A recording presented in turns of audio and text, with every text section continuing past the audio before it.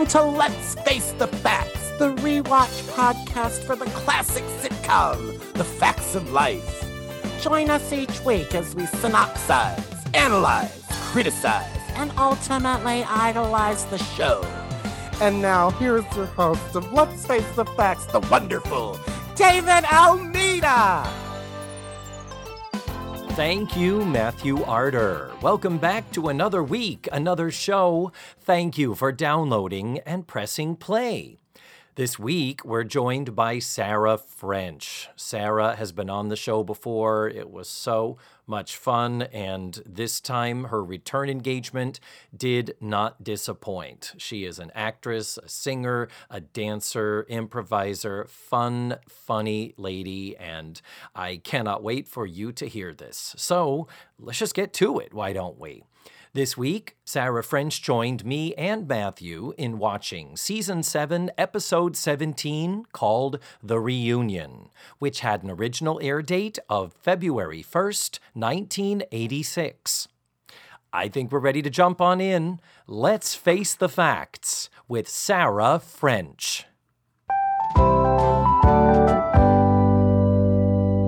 Hi, Sarah French. Welcome back. Y'all. Thank you so much for having me. Sarah and Matthew just met before I pressed record. Two people so near and dear to my heart. I am so thrilled that you two are now officially acquainted and now BFFs. Yes. It's true. We already have vacation plans. We've really hit it off. Oh my God, you totally didn't invite me. No. It's just me and Matthew. That's it. We decided we needed time away from you. That's it. Right. Yeah, exactly. We've only been with you as a couple for about 10 minutes, and that decision has already been made. That ship has sailed. Baby. Yes. Oh, if I had a nickel. You only knew. Oh, well, we are here. We have got a magnificent episode to discuss. And Sarah, you haven't been on this show. We're getting dangerously close to 2 years since you were last on the show. That actually, that does make a lot of sense because I have a lot of questions from the episode that I saw 2 years ago to the episode I watched now. Oh, good. You're going to have to fill in some blanks for me. Oh, sure. Yeah. You were last here November of 2019. And you know what? That does make sense because at that time we were talking about you were just about to get married in February. That's right. So that all is making sense. The timeline does check out. Our Facts of Life girls were still in school. It was quite a time. Yeah. It was the episode. It was the season 3 finale, Read No Evil, about the book bannings. And honest to God, looking back, I was like, I think that's one of my top episodes of the series. It was such a good episode. It was. Yeah. Keeping aside that you thought that Mr. Parker and Mrs. Garrett were fucking. That was disturbing. I actually do I stand by it. I feel like their chemistry was palpable. And I feel like it was a missed opportunity. But so people have asked me, what are your quote unquote, favorite episodes and all that. Of course, I've got Take My Finals, Please, the one where they're studying for their finals, the bottle episode in the bedroom. Stellar, excellent episode. But beyond that, like the second and the third favorites, I really haven't given that as much thought as you'd think. But I have to say, I think that, the Read No Evil, because it was a message show. I mean, who knows, right? Like, I feel like I should disclose. I have not watched all 7 seasons plus of Facts of Life. I know. What an asshole. What am I even doing here? But I feel like they were doing some good acting. I feel like at the table read, they all were like bought into that episode. And I don't know, it just felt like they were really doing their best work, some of their best work. Yes, no, they were. And the point when Mrs. Garrett and Mr. Parker reconnected towards the end, they said, we didn't do what we should have done. We didn't do the right thing because we were afraid. We were afraid if we took a stand, we'd be standing alone. And I remember that verbatim because I think that was really one of the most powerful messages the show put out. I wonder if watching that show in 2019 unleashed some things for the next 2 years. Like, are we responsible for that messaging? Matthew shaking his head. Yes, I think that was our fault. So we owe a lot of people an apology. Well, I blame you for a lot of my problems, right. David. So, well. I just figured we'd throw that on the pile. Yes. Okay. That's a good plan. Yeah. Well, thank God those people who took a stand about, not believing in vaccines and not believing in masks and not believing in science and facts and truth. Yeah. They showed us. Yeah. Yeah. We talk about our words come back to haunt us. So 25-year-old George Clooney, huh? Look at him. I know. Can't get 24. a date to save his life. Isn't he 24? Well, it was 61 when he was born. So, and he has a May birthday. So like the girls, if we're in 85. Oh God, I'm sorry, listeners. I've brought up the ages. I should know better, and I don't. And I bring it up, and it sends David into a tailspin. You're right. Sorry. I'm obsessed with the ages of the cast and the ages of the characters because they keep changing. But no, we can agree that George Clooney is 24 as of this taping. That is the true.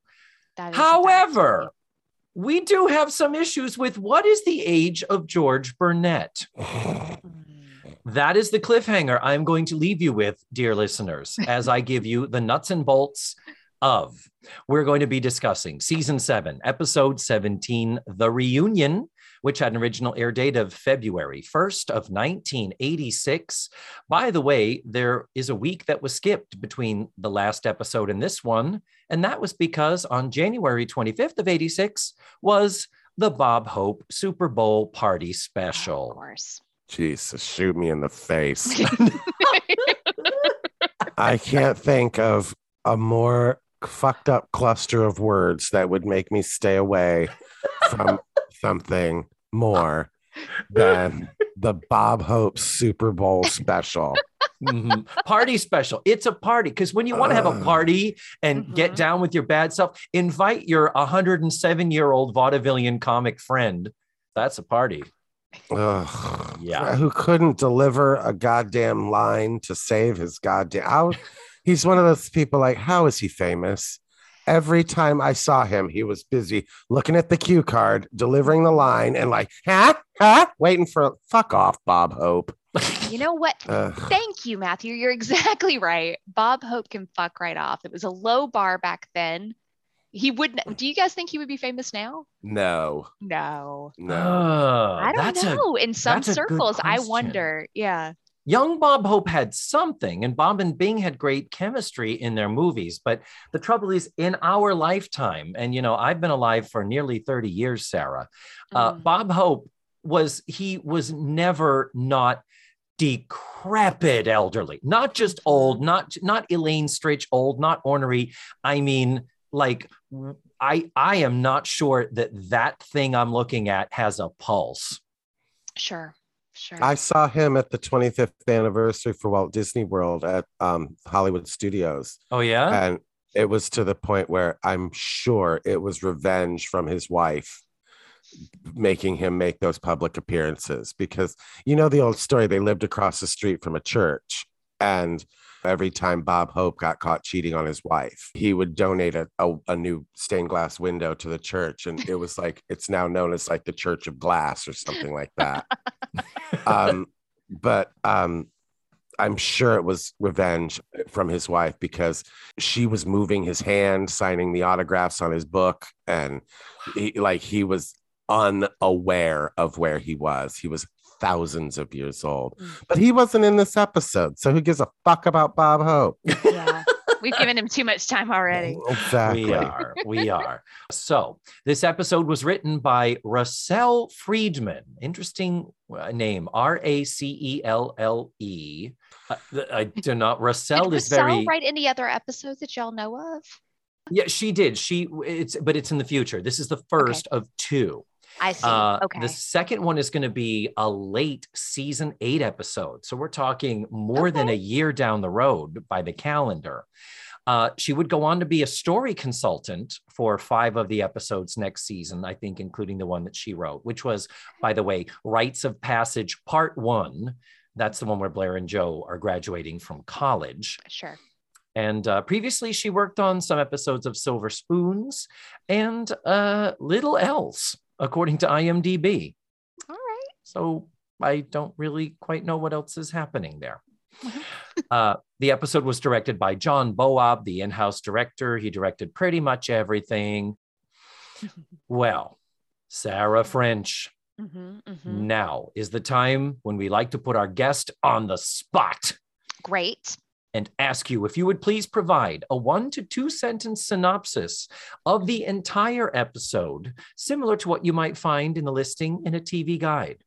And now, before you start, I do need to warn you, if it does run too long, Matthew will judge and criticize you. Good. Angrily. I actually think that that's right. Good. I'm glad to hear that. So if I were to describe this episode, I would say George is going to his high school reunion. He needs a date to impress his former, not ex-girlfriend, former girl that he liked who never gave him the time of day. And he needs a blonde bombshell to impress everyone in his class, but particularly this girl. Very good. Thank Very you, good. Matthew. Lovely. I'm nervous. Yes, Thank yeah. you. There really was no B plot, was there? No, I have a lot of feelings about that, in fact. So I'm ready to get into it. But yeah, So that was I couldn't even do my straightforward. usual joke about, like, in this episode, Tootie wants to buy a plant. You know, I couldn't even do that. I would say, geez, you know what? Maybe it might be on sale this week at Over Our Heads. Pirate stuff. Yeah, I actually really, at the There you very go. beginning, I felt so bad for the Black gentleman who's purchasing the hat, who they won't even let him show his face, won't even let him show his face, not even get a line. He doesn't even get to turn around. And that trope of, okay, during the opening credits, we're going to have some people in the store who leave to give the impression of things are happening at the store, but then they leave and then the girls can just talk and get the plot moving. He is trying on one of the pirate hats. And who is it? Natalie? Mallory. Natalie is yeah. Mhm. Yeah, Natalie is standing behind the cookie counter and he's trying on one of the hats and he hands it to her and just walks out. Like a mechanical, he doesn't shake his head, no, thank you, No, thank you. Yeah. or shrug, let me think about it. Any kind of story. Or wave goodbye, right before we faded in, he said, could I just try on that hat for fun? I'm not going to purchase it. But it was literally, okay, when I call action, you're going to take the hat off, you're going to hand it to her, and then you're going to leave.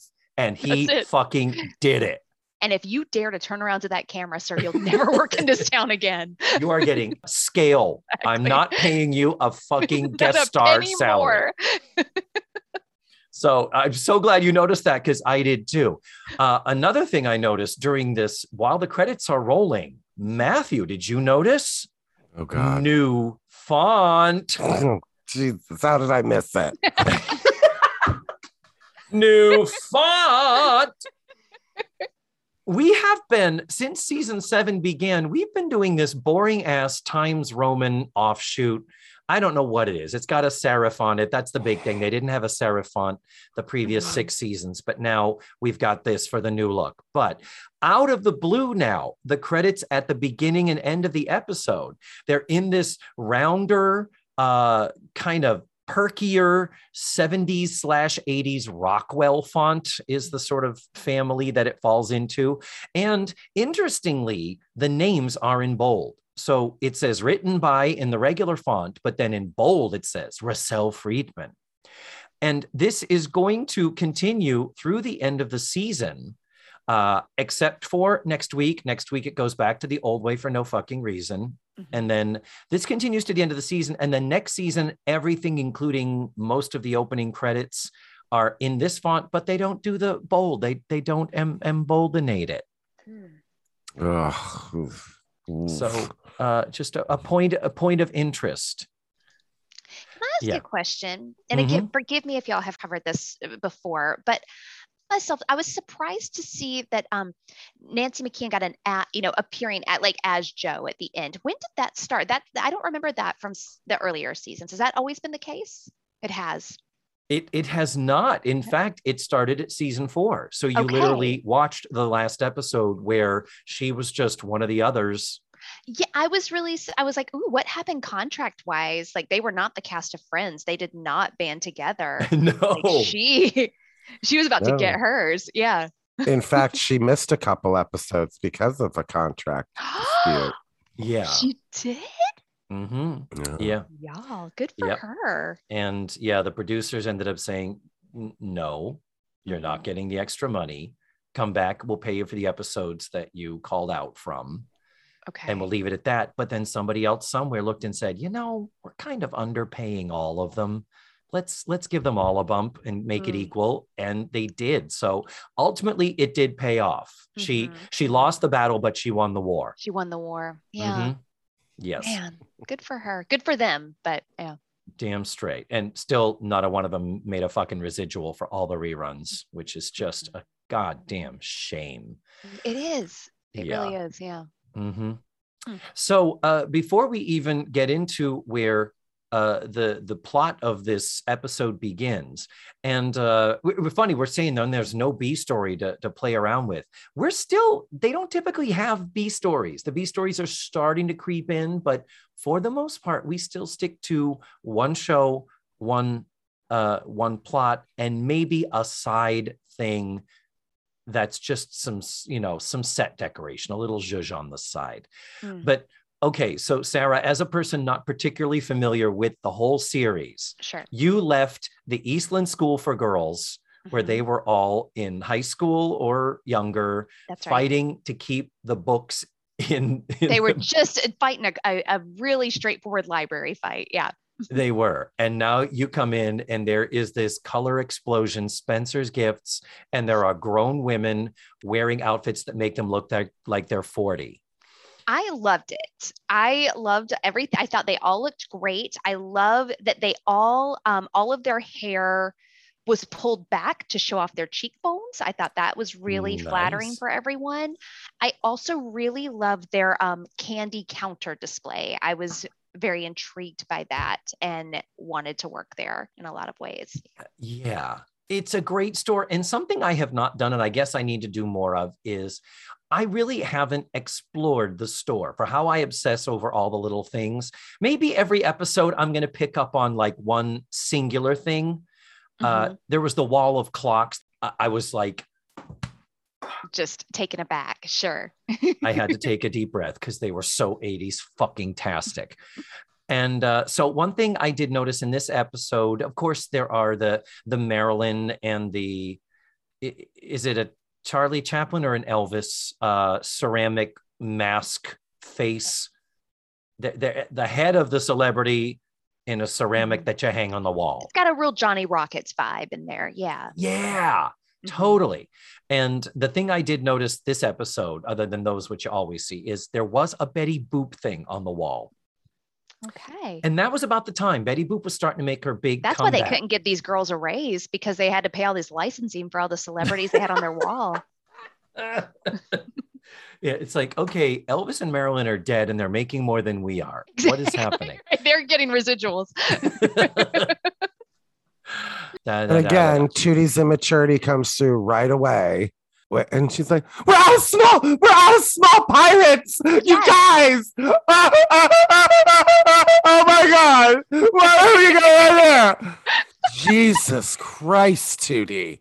Yeah. Settle down. Yeah. But it's very important that they keep up with this Peekskill pirate merchandise because it is high school class reunion weekend for Peekskill High School. Exactly. All their pirate stuff is selling like hotcakes. Yeah. Now, we've never spoken of or heard of Peekskill High School, meaning the public school. You know, we've been stuck in our private, Eastland School for Girls vibe. So this is interesting. At first, I was like, pirates. Have we ever dealt with that? But no, we've never talked about this. So, okay, the Peekskill Pirates.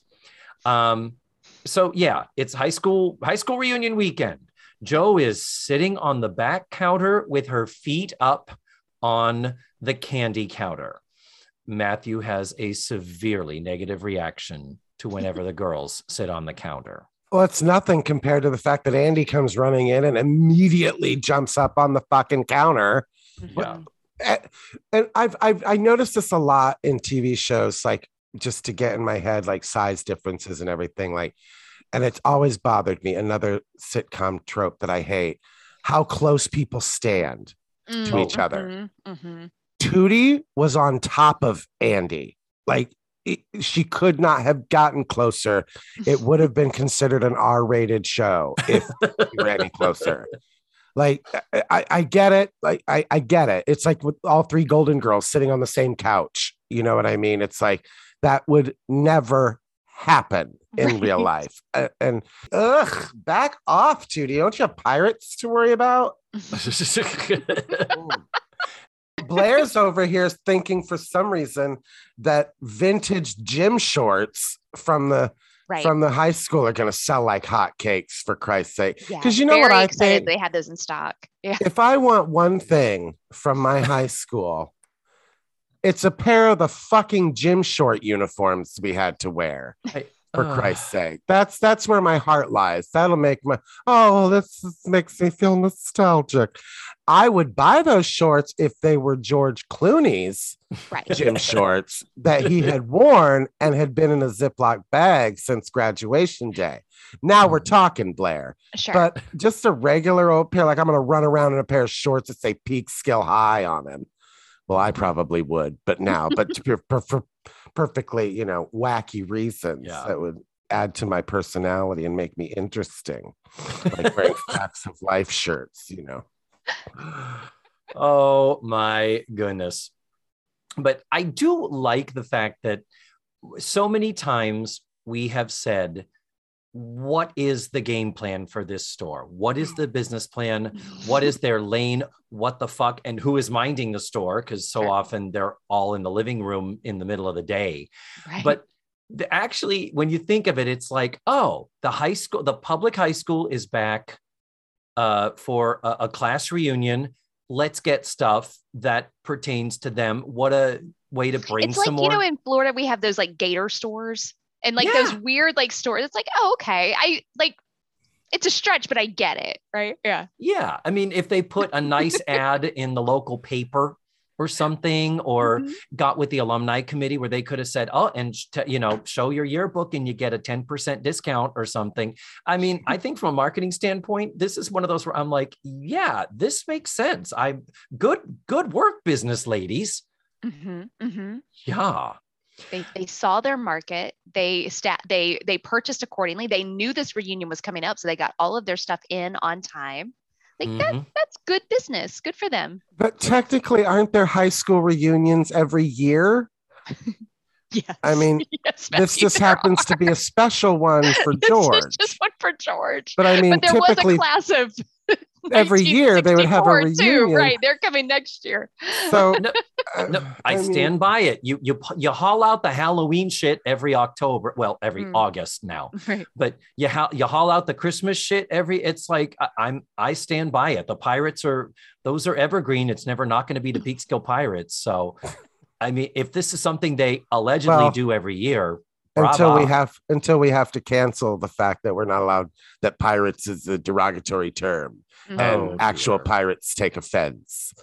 And I don't say that lightly. My high school was the Redskins, for God's sake. And it's hard to get those shorts now, huh? Yeah. Well, it's hard to make people understand why that's not okay. Right. In Fort Wayne, it's difficult to make people understand why maybe doesn't bother me. Of course it doesn't. Right. Of course it doesn't, white person. Well, let me move along through this episode where Andy does come barreling in. He has George's high school yearbook. He shows it to the girls and they laugh at George's picture. I have George Clooney's actual high school graduation picture. It ain't nothing to laugh at. Good. I looked it up too. Because I was like, it can't be bad. I mean, an 18-year-old George Clooney, sweet Jesus. I needed my vapors when I checked that shit out. Oh my God. Oh, I'd let him get me pregnant, leave me, and ruin my credit. So, but what the thing that the girls are all taken with in this yearbook as they go through is all of the signatures. Right. The term I believe they use is pages filled with smoldering lust. You've ruined me for other guys, calling him Animal Man, lipstick where girls have kissed it. So, Sarah, you have to understand that up to this point, George constantly has struck out on the show whenever we've seen him approach a girl or try to get a date or drum up a conversation. Because, you know, George, poor, unattractive, no game, no charm. So ugly. Yeah. My feelings are purely out of mercy for him. Like, of course, you know, you feel bad. Yeah, exactly. But Matthew, go ahead and say it. Say you're saying that you love to say about, this show would have us believe. I'd let him fart on my tongue. No, what? No. What saying? What? This show would have us believe that George Clooney. I'd eat a mile of his shit just to look at the butthole it came out of. What? Which one? Which one of my quotes are you looking for? I'd roll naked across broken glass and then take a swimming pool full of isopropyl alcohol. Which one? I've got 100. I'd toss that salad till I hit a crouton. Which one do you want? The one about getting his dick sucked in peace. Well, that one's not nearly as funny now, is it? I'm sorry. Yeah, we're led to believe by Russell and et al., the writers of Facts of Life, that George Clooney can't get his dick sucked in fucking Peekskill. Sarah, for Christ's sake. It's true. Yeah. Now, as a straight woman, I'm assuming, I should not have assumed. It's okay, but you're exactly right. Yeah. Yep. On a scale of 1 to 10, okay, 25-year-old George Clooney, to picture it, I mean, I don't know if maybe like now you're like, oh, he's a baby to me. You know what I mean? Because you look 25. So I'm assuming you're like, so he's a contemporary. Yeah. Thank you, Matthew. Yeah. That helps. 25-year-old George Clooney. What does that do to the straight female? Does it do the same thing that it does to the gay male? It does. Now, I will say Russell does some work. Like, one of the things that's unattractive about George in this episode is his just severe insecurity. Like, it's really baffling because he really needn't do a thing and women would fall all over him, which I think George Clooney knows. But George in the episode of Facts of Life is made to present as this insecure nightmare. It doesn't make any sense. And why he would be insecure if he was shown this much attention and was this successful. Like, he's got this plethora of history of like how all the girls in high school, like, it just doesn't make any sense. You ruined me for other women. It was my lipstick is still moist in your yearbook. Like, what are you talking about? Yeah. It is a little discombobulated. There are some disparate things here that do not logistically gel. Let's say. Yeah. It makes sense that Russell may not have been given another episode for some time. Like, they may have had to work up their character development and learn some lessons. I don't know. And this is really the first George episode we've had. He hasn't been on the show until this season, but this is the first. I mean, he's been involved in some of the plots, but this is really like a George focused show. Right. The TV guide description, the protagonist of this episode is George, and that has not really happened before. So, we've got this thing with all of these girls in the yearbook. So they're like, you must be excited about the class reunion. And he says, no, he's not going because he doesn't have a date. And they're like, so go and, you don't need a friggin' date to go there. And he says, no, he has to face this girl named Belinda Michaels. She was too good for him. She was Miss Perfect. He couldn't even get a date with her. He was crazy about her and he can't face her. If he goes to the reunion, he would have to go with a blonde goddess on his arm. Yes. At which point Blair is like, oh, come on now. Don't go dragging me into this. God, I love Blair so I love fucking her much. so much. I'm going to go on record saying I do have a note here that this is not a good hair episode for Lisa Whelchel, but I do have to retract and redact that because once she appears in the second act dressed formally, you realize, oh, this is actually an updo that they let down. They had to like retrofit this updo from the other way. Once takes, it goes, once it goes back up, it's like, oh, stunning. Yeah, she looks great with her hair up. Damn. Now I have a problem real quick, and I don't know why it bothered me. I don't know why it stuck out to me, but I've noticed it a few times now, and I can't give you another example of just lines that don't belong in the show. That, and you know, with a show like this, you got 23 minutes. Editing is key, and you're trying to edit it down and get the most important things out. So they go, aren't you excited about going to your class reunion? And he goes, not really. Natalie feels the need to go, seeing old pals, talking over old times. Thank you for telling us what a fucking high school reunion is. Right. Natalie. Like, that was the line they thought to give her. Like, it would never happen in real life. If David was like, hey, Sarah, I'm going to my high school reunion. Oh, you know, Sarah, so he can talk over old times and see old pals. You know, why people go to high school reunions, which, again, I would rather eat a live cat than ever step foot in a high school reunion. So this whole episode is wasted on me completely because I had nobody in high school is that important to me. And high school was not that important to me. And I feel bad for people who still hold on to their high school years as the best years of their life. Agreed. Very sad. Yes. Yeah, we're all on the same page there. Yes. I got invited to my high school reunion, like the 5-year, and my mother, thanks a lot, gave them my forwarding address here in Florida. So I got, knowing full well what I went through in high school, that I would have no interest. So I wrote on the little card, Matthew Arter is deceased, and sent it back.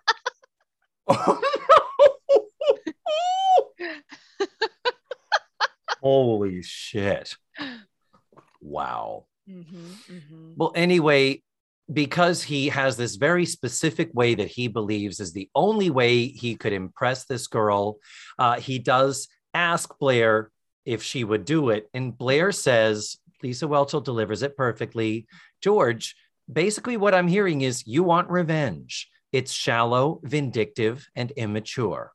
Let's go for it.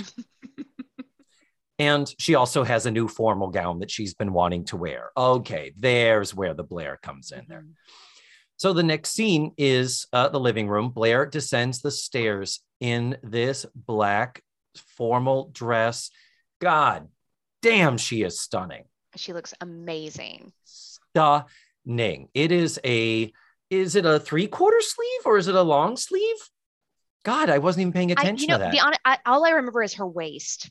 I don't know. I can't remember what the sleeves look like because her waist was just like, it was all eyes went there. Very deep V-neck, and then her waist was accentuated, and then it was a flare out. It was a very 1950s Christian Dior.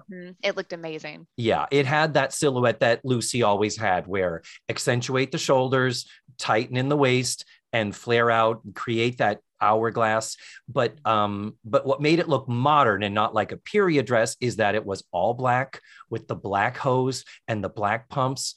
And if a woman walked in to a party with that dress tomorrow, I would fall over. In terms I'd ask why she's wearing black hose, but that's just me.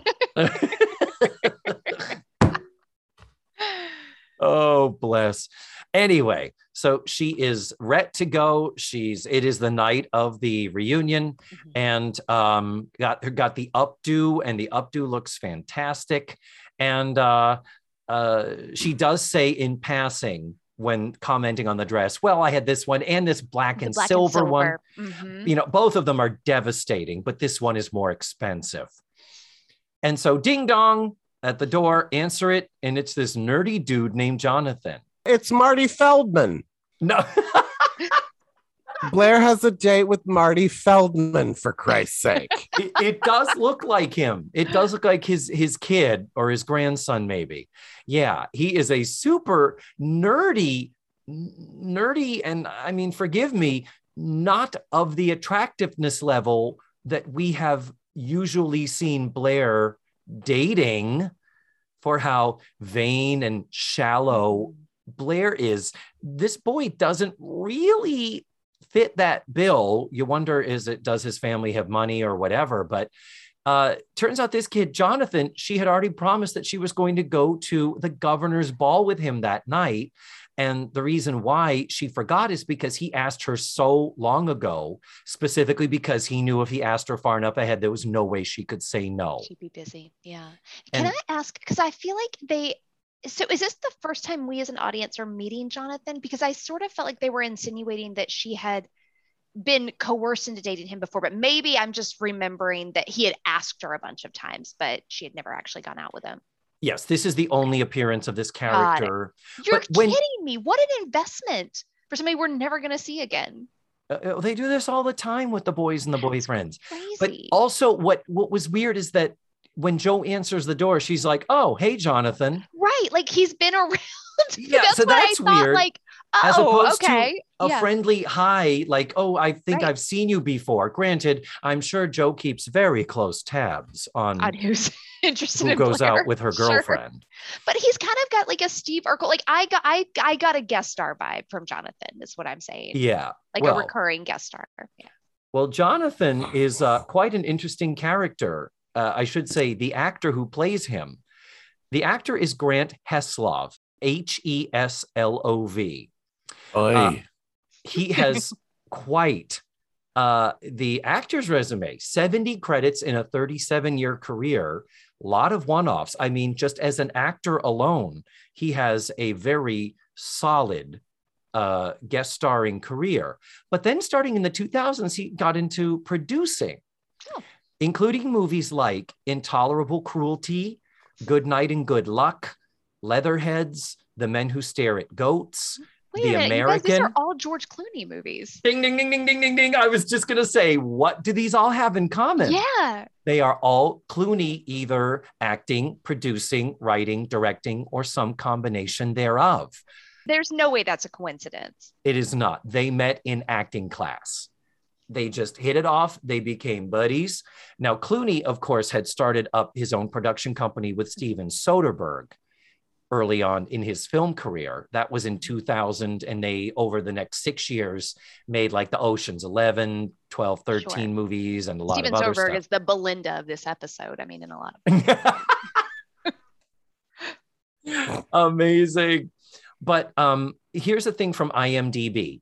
On the DVD commentary for Good Night and Good Luck, George Clooney says that shortly after he met Grant Heslov in 1982, so 3 years before this episode, Heslov loaned Clooney $200 to buy his first set of headshots, and they've been friends ever since, and later writing and producing partners. That's nice. So together after... When a handsome man asks you for $200, just give it to him. Damn right. You get a whole career out of it. Maybe. And the list of all these movies. Some outtakes from the headshots. You can't lose, is what I'm saying. You can't. You can't. Right. But when you look at the movies that they have produced together, it's like, they must be filthy, stinking fucking rich. Yeah. Yeah. With what producers make. And Clooney shut down Section 8 Productions with Soderbergh in 2006. I don't think it was any drama. I think it was just an amicable parting of ways. Yeah. But then that was when Clooney officially teamed up and went into business and established Smokehouse Pictures that same year. Smokehouse Pictures is George Clooney and this guy, Grant Heslov. And as a result of their collaborations, of course, we know Clooney has been nominated and won Oscars. Mr. Heslov has been nominated for 4 Oscars and won 1 because he was one of the producers of Argo, which won Best Picture.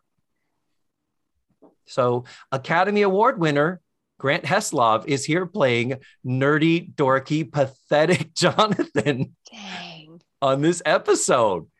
Well, he's in good hands with Academy Award winner Paul Haggis as the story editor. Oh, So Jesus Christ. I just can't believe you're going to skip over the unicorn fact that somebody with the last name Heslov is a producer in Hollywood. That is strange to find a successful Jew in Hollywood. Yeah. Someday the world will wake up and they'll be universally accepted. But I think he probably blazed a few trails, at the beginning of the millennium. Oh, as a half Jew, I'm only half offended by my own joke. Where does the half Jew come from in your tree, Matthew? My mother's side. Oh, your mother is, but you weren't raised with the Jewish faith. No, neither was my mother. It's just the family name and the family history. What was her family name? Jewish. I don't want to talk about it, David. Is it David? You're digging a little too deep, David. Okay, wow. Are you related to Grant Heslov? Are all you people related to each other? Or how do you think I got that Emmy? That's it. You see that? You see his Emmy behind him? I do. Uh-huh. Congratulations. Matthew, Thank you. Yeah, Matthew is a proud recipient of the Emmy Award. Yeah, had to sign for it and everything when they delivered that. So Jonathan, I fell down a rabbit hole over Mr. Heslov. Holy shit. But sure. Back to the comparatively simple function of him in this show is that because he had already pre-made this date with Blair feels like she cannot say no to him, because when she last told him she wouldn't go out with him, he tied himself to her car or chained himself to the car. That's right. Yeah. Is that what she says? So it's really a cry for help that no one takes seriously. Yeah. And I think that's an important message for young women, where if you have a man who threatens to harm himself, you should date him and do whatever he wants you to do. It worked for me. And she's got a ring on her finger to prove it, ladies and gentlemen. I'm thriving. Nate, get your head out of the oven. It's electric. Okay, hold on. I love you so fucking much, Sarah French. God. I love you too. So with this discovery, Blair walks into the room, sees Jonathan, and instantly knows what's happening. Remembers that, yeah. And she ducks into the closet, at which point we get perfectly delivered from in the closet. Joe, can I see you a moment? Just casually, Lala. So Joe walks over and is talking to the door and says, what? Blair opens the door, reaches out, grabs Joe by the hand, and pulls Joe into the closet with her. Just beats on beats on beats. Yeah. Matthew, So do you want to make the noise, please? I think the metaphor speaks for itself. We have a diesel horn sound effect that we discovered, so we just not go anytime we get the Lesbiterian references. Anyway, Blair basically says, I can't not go to this thing with him. George is going to be fine. He'll get over it. And please, Joe, would you tell him for me? And Joe's like, no. They try to call him. He's not home. Right. They try to leave him a message and they decide against it. So then finally, off Blair goes. And then Joe is left knowing she has to give him the news. Mm-hmm. Well, what was the right move? It was a real no-win situation for Blair here. Because now Joe suddenly gets on her high diesel engine and decides, oh, I'm going to let you know how disappointed I am in you, Blair. Back off, Guido. All right. This is. Yeah, she did make the first thing, but to just abandon the whole thing and to be, forgive me, this may sound like a criticism of Lisa Whelchell's performance. They should have given the guy cancer or something so that like Blair had a real reason to go out with him. Is that what you're going to say, David? Like they should have put him maybe they put him in a wheelchair or something. Yeah. And cancer. Is that what you want, David? Wait, is Matthew disabilities, right? Never not funny. Never not funny. But what I was going to say is Blair is not as contrite and apologetic and concerned about She's George very as I dismissive wish about she were. George, especially for what we know is going to happen, right? Like where her conscience does, like, Yeah. in thinking about the foreshadowing, it's really not like her struggle is not evident in that scene. Yeah.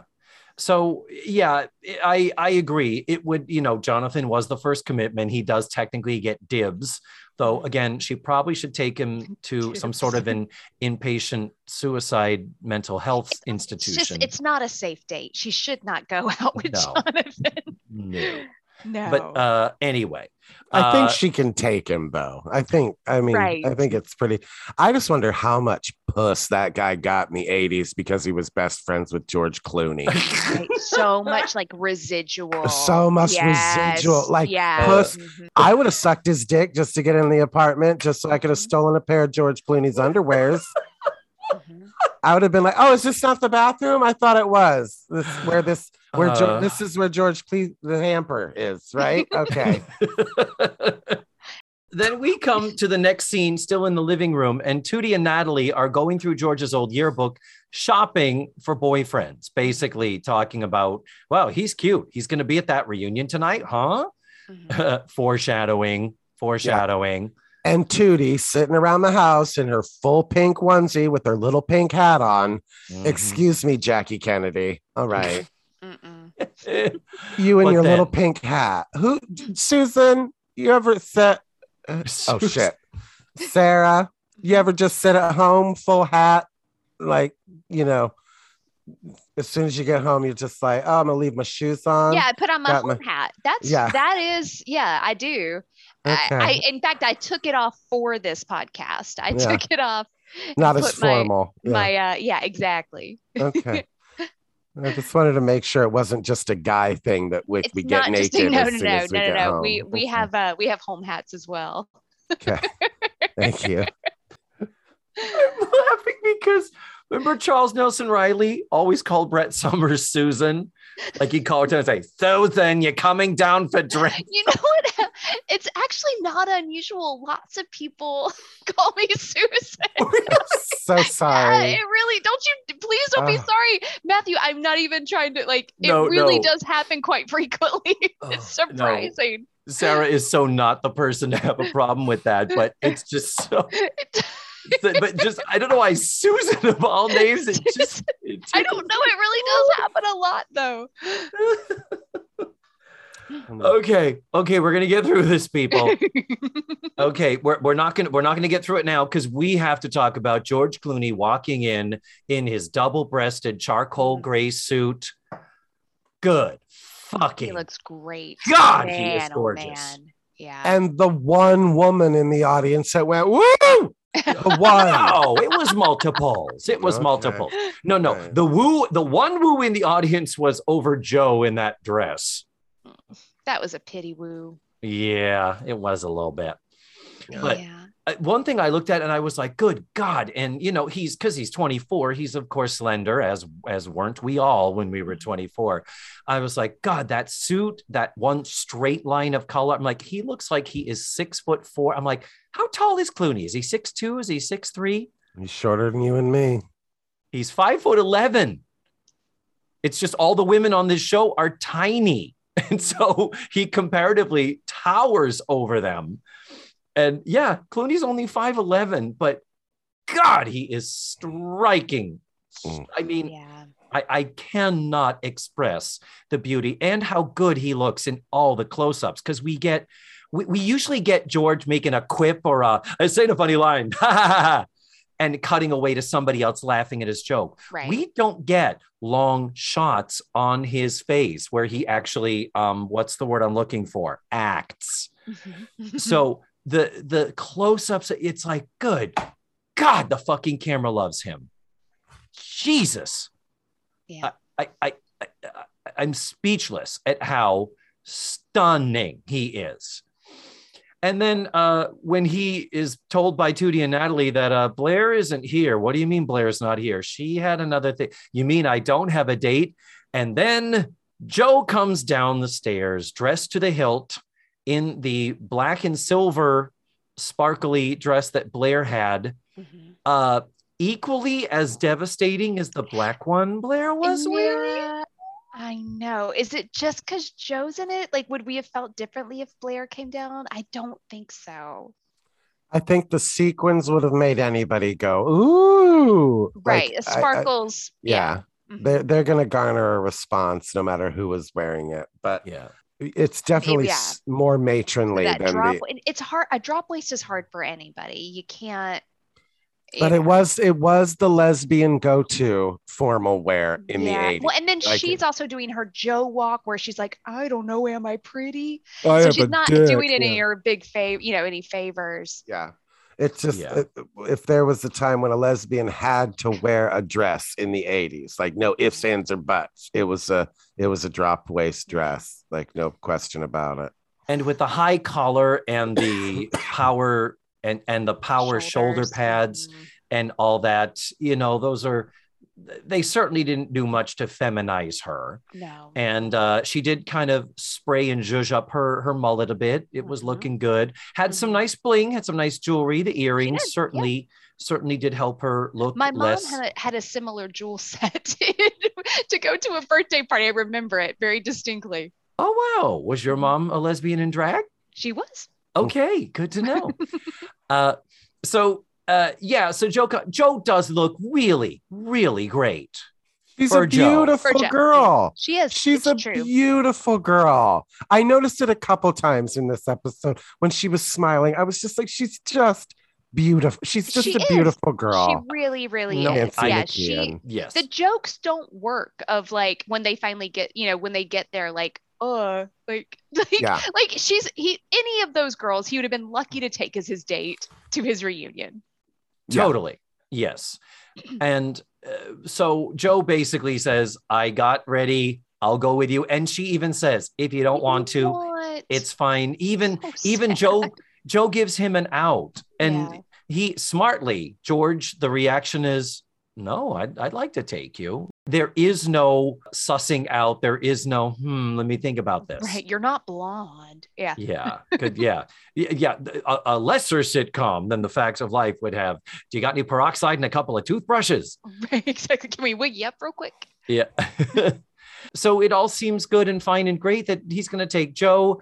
And then he hands her note cards with all of the ridiculous lies that he is demanding that she know and play along with about how they met in Switzerland and the number of languages she speaks.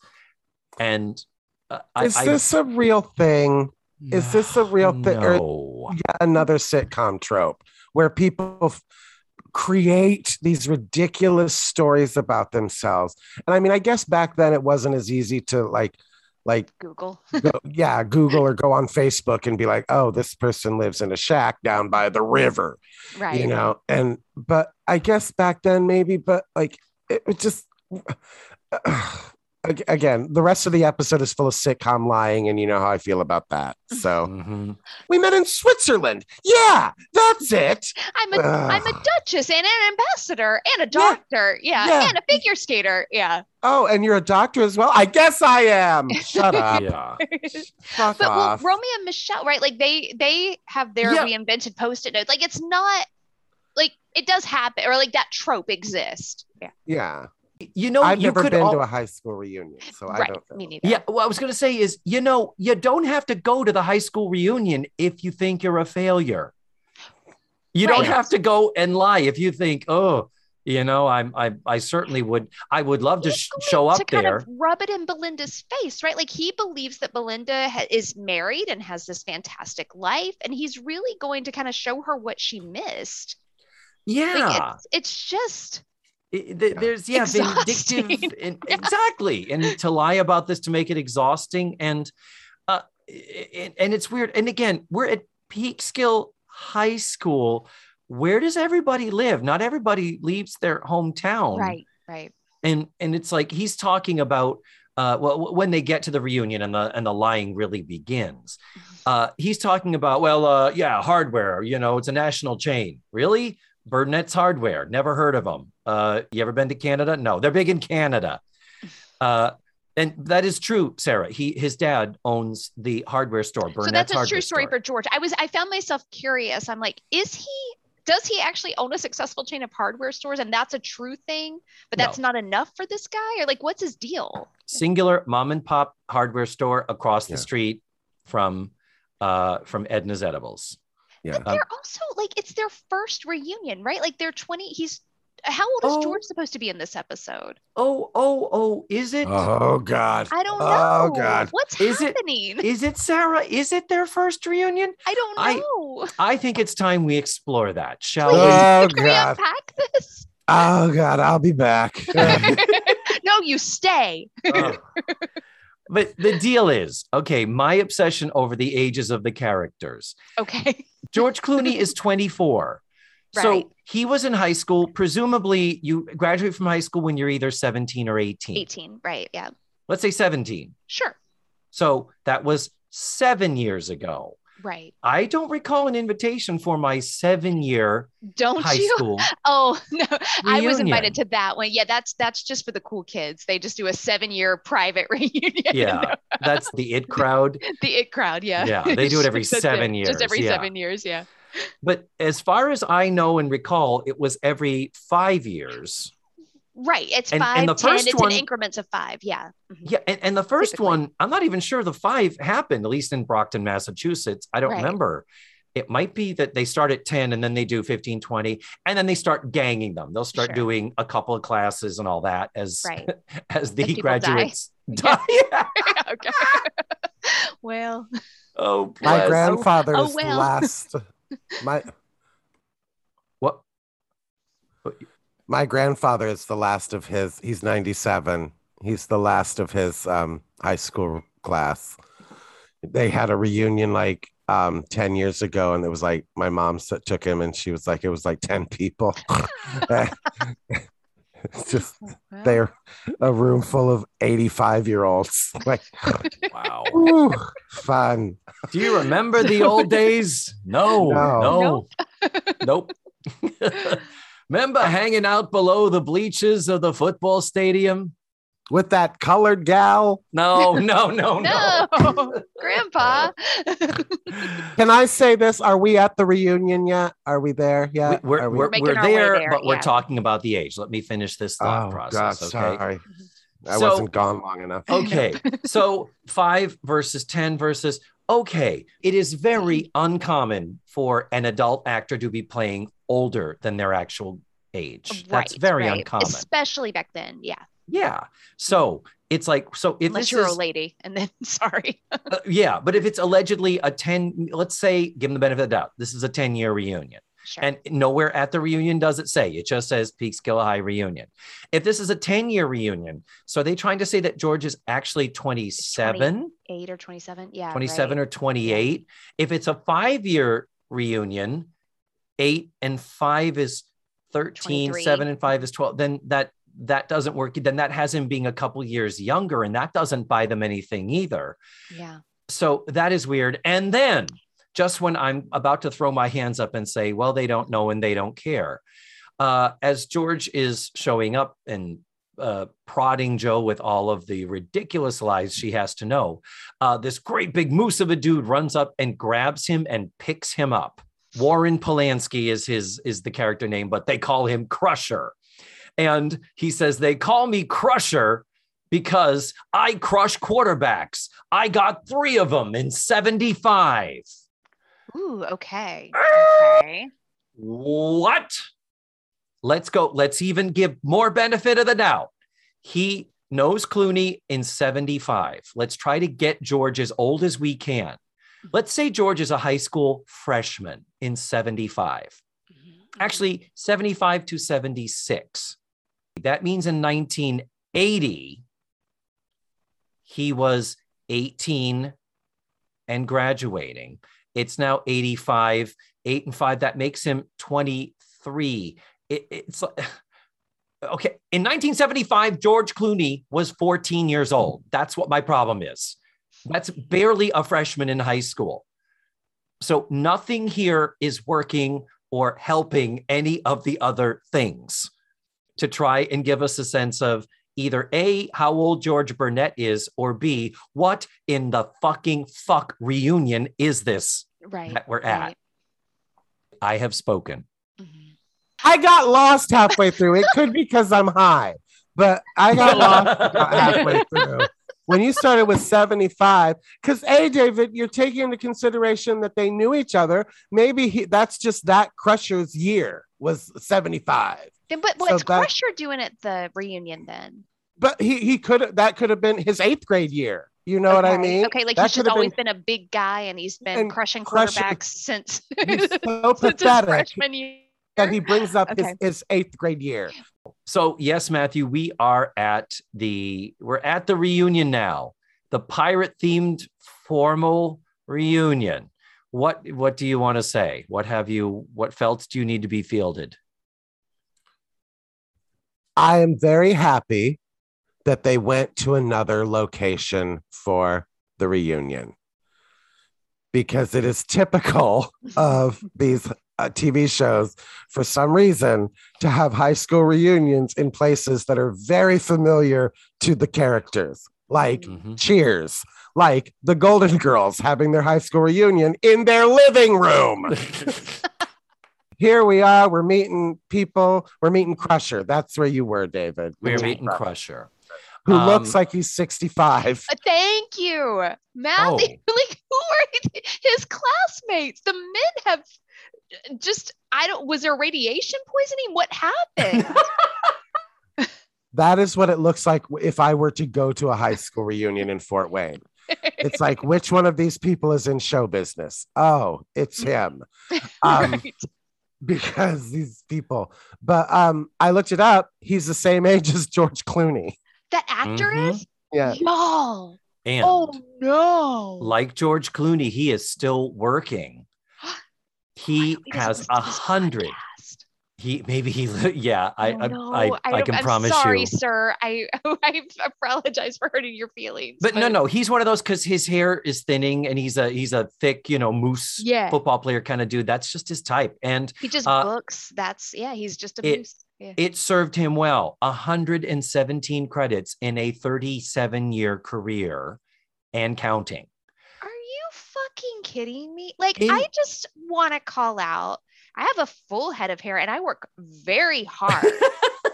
I have a lot of creams and potions, and I play people's mothers more often than I play anything. What is that? Go fuck yourself, Moose. Are you kidding me? Are you kidding me? You're going to show up to this high school reunion looking 75 if you're a day and pick up George Clooney, and then you're going to have 113 credits and still be working? Uh-huh. Yes. But what are most of those credits, David? Is it guy at store? Is it like prosecutor? That's what my credits are, Matthew. That's me. Nurse 1. It's a lot of one-offs and some series, but the most notable series and one of the most recent credits is 13 episodes of The Good Wife in the role of Frank Landau, and reprising the same role in 5 episodes of The Good Fight, which is the sequel series to The Good Wife. Boom, he Fraser Craned that shit. God damn it. 1 character, 2 series. Booyah. Mike Piniewski is his name, by the way. Mike Piniewski. Piniewski. Got it. And Pniewski. Yes. Was he asked to change his name? No, of course not. Nope. Get out there, Mike Piniewski. We can't live without you. Pick up George Clooney, would you? Yeah, that asshole Clooney gets his name up in lights. Well, where is Mike Piniewski up in lights? Exactly. He's probably in Death of a Salesman at the Pasadena Playhouse or something like that. Exactly. And I would go see that. Mm-hmm. Damn it. It's probably amazing. Finally, Belinda shows up. The whole reason that we're here, that we're putting on this ridiculous ruse. Elizabeth Kiefer is the actress. She has a solid career, 34 credits in a 27-year career. But how many credits does Mike Piniewski have? 117. Go fuck yourself. However, David, she doesn't have as many credits because she has like 300 episodes of Guiding Light. Bingo. Yes. She had Yeah. Okay, so Liz was working. Yeah. Yes. Okay. Yeah. Now, but I should differentiate. When I say a credit, IMDb counts the show. Right. So, One. Yeah. Mhm. for Elizabeth Kiefer, The Young and the Restless is one credit, but she was on multiples of that. She was on 17 episodes of Days of Our Lives, 8 episodes of General Hospital, 7 episodes of One Life to Live. Yeah. Okay. Got it. All Yeah. right. And as she should, because I thought she was excellent in this episode. She was magnificent and beautiful. You saw her and you're So like, oh yeah, gorgeous. that's the girl that a George Clooney might lose his shit over. Mhm, Totally. mhm. Love it. So he kisses Jo. He does a funny physical bit where he dips her, kisses her, and as he's kissing her, is dragging her over, trying to get Belinda's attention, but Belinda's too busy signing in. So he ends up like ramming Jo into her like a battering ram or something. But then Belinda is in what I would call a baby blue Sweeney Sisters dress. I loved it. She is dressed like Jan Hooks from the Sweeney Sisters. Yes, without the diamond embellishment in the thing. But yeah, it was like, I think there is more rouging than actual fabric. I really loved it. I loved her hair. I loved the giant swoop updo. Like it was all one. If you were a woman in 1985, that is what you wanted to look like. Period. That's what I want to look like now. I want to look like Belinda now. For some reason, when she turned around, my breath kind of went away a little bit. And I was like, oh God, she's just stunning. And I hope that she knew that back then. I hope that she too. Yeah. knew how beautiful she was. I don't know why her eyes were so big and there was so much pain in her eyes. I don't know why. I don't know. Maybe because she's a soap actress. But it worked. Like what we learn about Belinda, right? Like it just like she acted the hell out of that part. She was great. She did. Because George had said that it was his understanding she had married into some corporate money. Again, how long have they been out of high school that she married into corporate money? But not going to go there again, Matthew. Sorry. But please, David. So his thing is, she shows up and the intent is for him to show her that he made good also. Well, turns out that when he goes off to sing some fight songs like you do at a reunion, so Jo was like, I'm going to sit this one out. Jo goes over to the bar and strikes up a conversation with Belinda. And even though they've given Belinda this preposterous laundry list of accomplishments and pedigrees of Jo's, and with that, Belinda does say, I'm really happy for you. You know, I had the biggest crush on George in high school. And she's like, wait, what? And she's like, well, you know, I'm sure you're happy with your husband. And she says, he's going to be my ex-husband. I said he was out of town. He ain't coming back. And I married him because he looked like George, but he doesn't have George's spirit. I want to cry so bad for the pain she's in.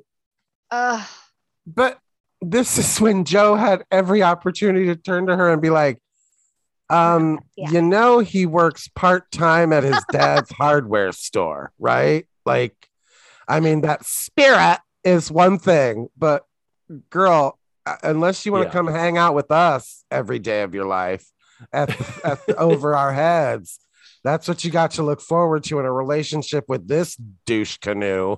You know, I had not considered, like, they do so much work, right? Like just so many webs, but like eventually Belinda's gonna find out. Of course. And like I said, she probably lives in the fucking town. She probably lives on the other side of town. Yes. So to quickly go through the laundry list of all the lies that they spew during this. They apparently met in 1980 in Ecuador. In 1982, Whitney Worthington gives a different fucking name. It is, I mean, to his credit, it's a very blonde name. He did need a blonde for that. That was the casting call. He's right.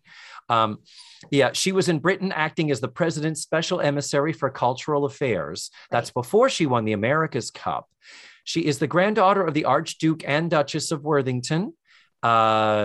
She does jokingly say to George, well, what next? They're going to ask when I won the Nobel Prize. And he says, which one, literature or physics? She is a musician. She doesn't play with the Philharmonic. She doesn't conduct the Philharmonic. She owns the Philharmonic. That's right. And then at one point, there is a funny Joe line where the cards that he handed her earlier, she was trying to play with them. And then at one point she's like, what the fuck was that shit with the Philharmonic? I'm paraphrasing. Sure.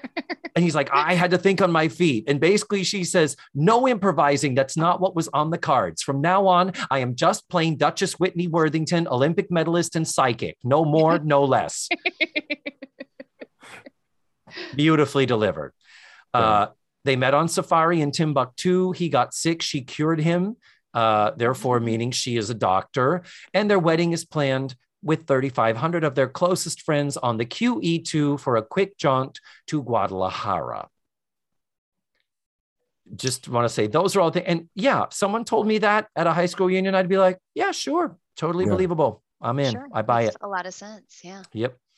So then just at the moment where Jo tells George she likes you and she's not attached to her husband anymore. And Joe's like, are you freaking kidding me? So they finally have a moment where they connect and he starts to try to tell her the truth and they're dancing and in comes Blair. I mean, perfect. If it's going to blow up, it should blow up big. From the laws of comedy, this did need to happen. Don't you agree? Mm-hmm, mm-hmm.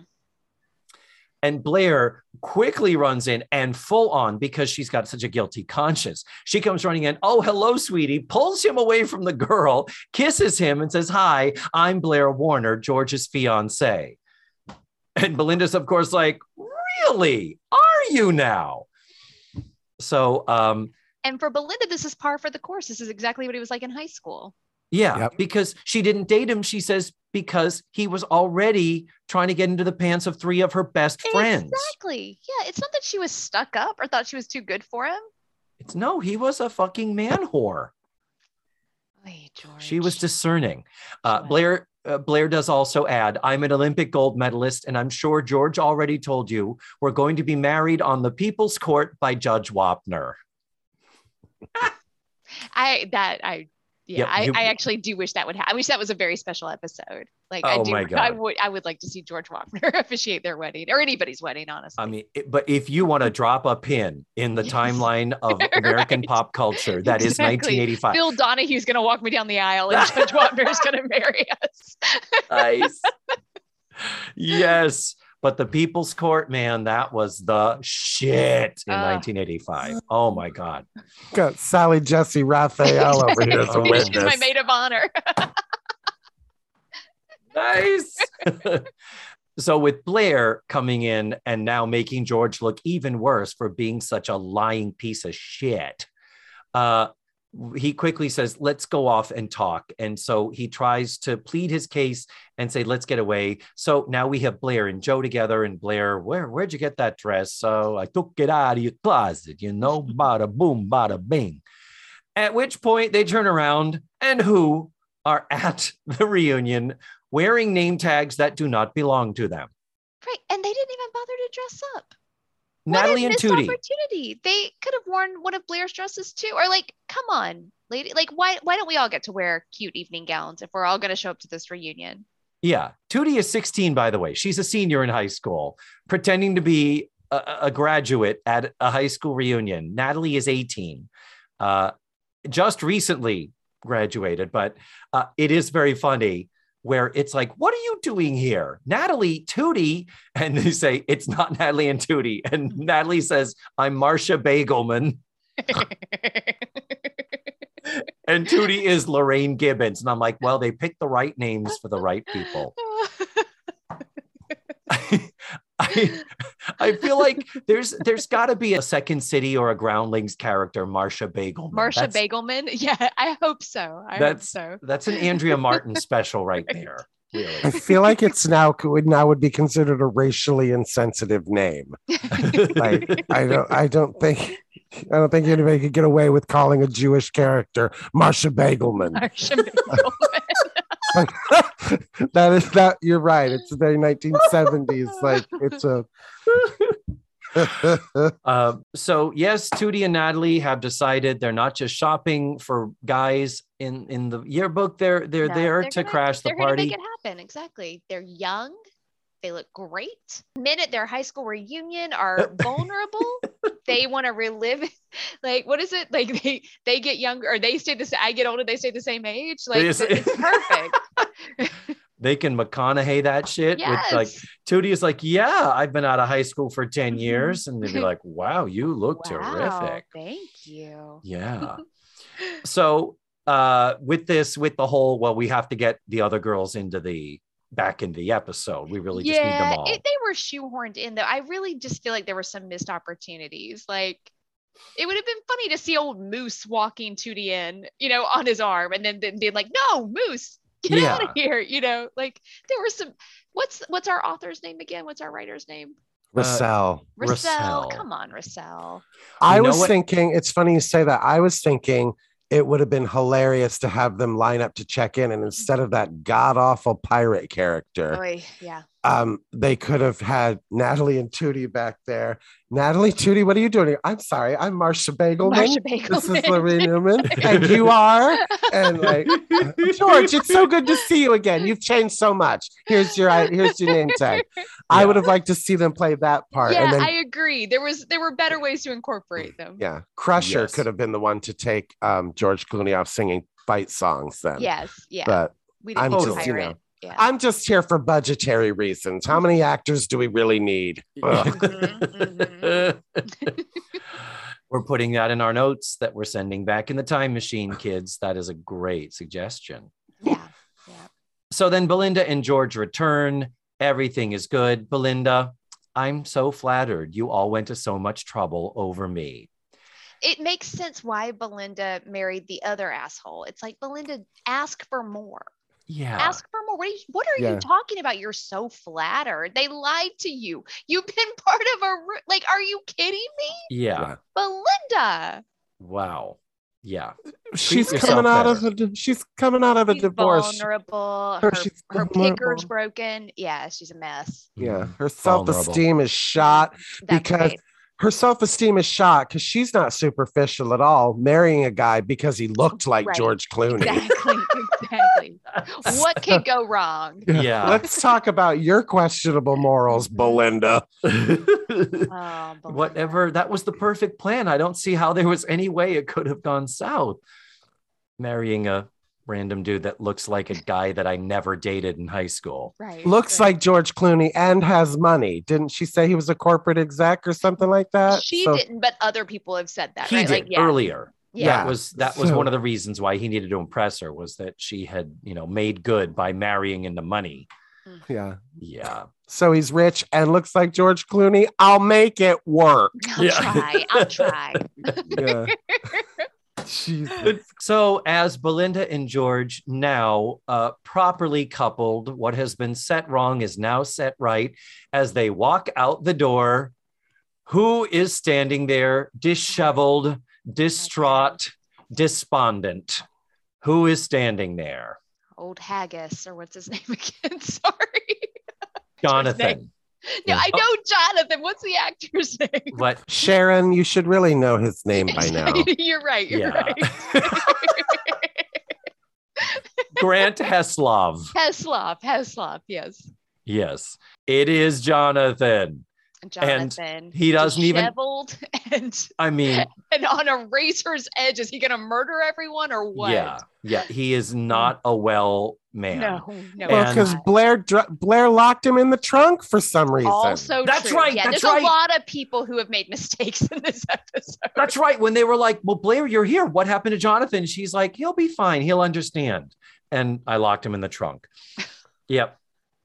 It was a lot for that punchline. Like it was a lot for why did she lock him in the trunk? Wow. She couldn't have just walked in and been like, I left him at at the party. Like, Yeah. he'll never notice. You know, Right, exactly. He was talking to an ambassador and I scooted out. Yeah. Easy. I told him I'm having my period, and like most men, he freaked out and ran the other direction. Right, exactly. And yeah, it's all a woman So has many to do. opportunities. Heavy flow, gotta go. That's what I understood the creed to be of the heterosexuals in high school, which I claimed to be at the time. I think that was the first clue that you weren't, David, because straight men are like, I don't care if you don't. I mean, Right. it's pussy. I mean, you're talking about straight men and vagina. They have very little standards when it comes to that. No, wow. No offense, Cecil. No, no worries. But similarly to how she ducked into the closet when Jonathan is first there, when Jonathan first appears, of course, the cutaway is to Blair. He's out. It's like, we may not be safe. Blair ducks under the table, freeze frame, roll credits, hilarity. Wow. It wasn't the strongest work I've seen exhibited from our catalog of the facts of life. Yeah, it was all the lying and that whole thing of I have to pretend to be someone I'm not to impress somebody. Why? Well, and also, like, I guess it maybe would have made sense if George had been like kind of a loser in high school, and now he came into his hotness, and he's got to go back and kind of prove it. Like, maybe, but like it's like he was objectively really successful in high school. Like, he was beloved, and so you are right. This needed to be an ugly duckling situation where she is a girl that rejected him and treated him cruelly, even though he loved her so much.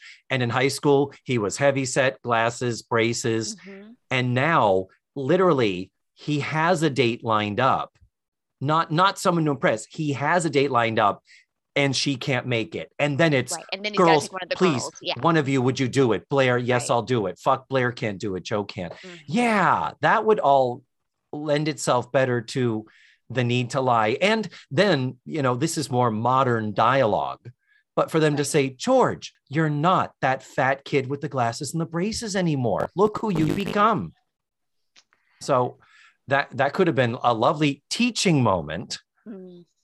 About lying, about being who you are and all that. But nope, this was just a wacky 80s sitcom and hilarity ensued. Chock full of misogyny and unrealistic expectations. Do not forget the anti-Semitism. Also anti-Semitism. Yeah, you're right. I also have a question for Belinda. Like, he didn't have George's spirit. Then what spirit did he have that you were attracted to? Because you kept turning him down because he was fucking everybody. Right. So what spirit are you looking for? Mm-hmm. I don't understand, like, why.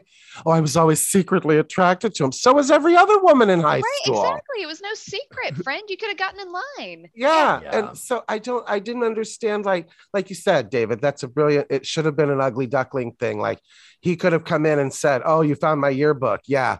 That was before I lost the 300 pounds. You know what I mean? And Jesus. Oh, I'm the only person with two pictures side by side, so I fit into that. You know what I mean? And I say that from my own experience in high school. Fuck you very much. Oh, no. But, oh, God. Oh, all right, kids. So any other final thoughts before we wrap it up? I feel like our star performers in this episode were Liz as Belinda. I feel like she gave a grounded performance. She was incredibly likable. You're exactly right. The minute she turned around, the pain was in her eyes. It carried through. It made a lot of sense. She was really acting her heart out in this episode. She gave it her all. I'd also like to offer that I felt like Mackenzie Aston's, like him going through the yearbook, I felt like he also was in the scene and wasn't hamming it up. He's runner up for me. Do you see us nodding? I'm spraining my neck. I'm nodding so hard. Matthew is applauding. We constantly extol the excellence of Mackenzie Aston. Sarah, this has been so much fun. God, I miss you Thanks, so much. We y'all. gotta hang This was a soon. treat. Thank y'all for having me.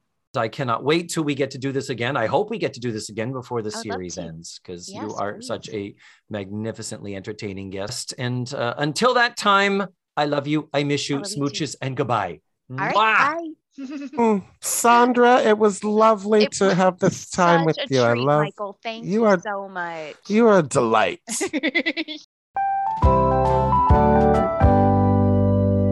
And there you have it. That was Sarah French. Next week, we're going to be watching Season 7, Episode 18, called Concentration. You can watch the show for free at dailymotion.com or on Pluto TV. I will post links in the show notes and on this episode's webpage. That's all for now. Thank you so much for listening to this week's show. And remember, the facts of life are all about you.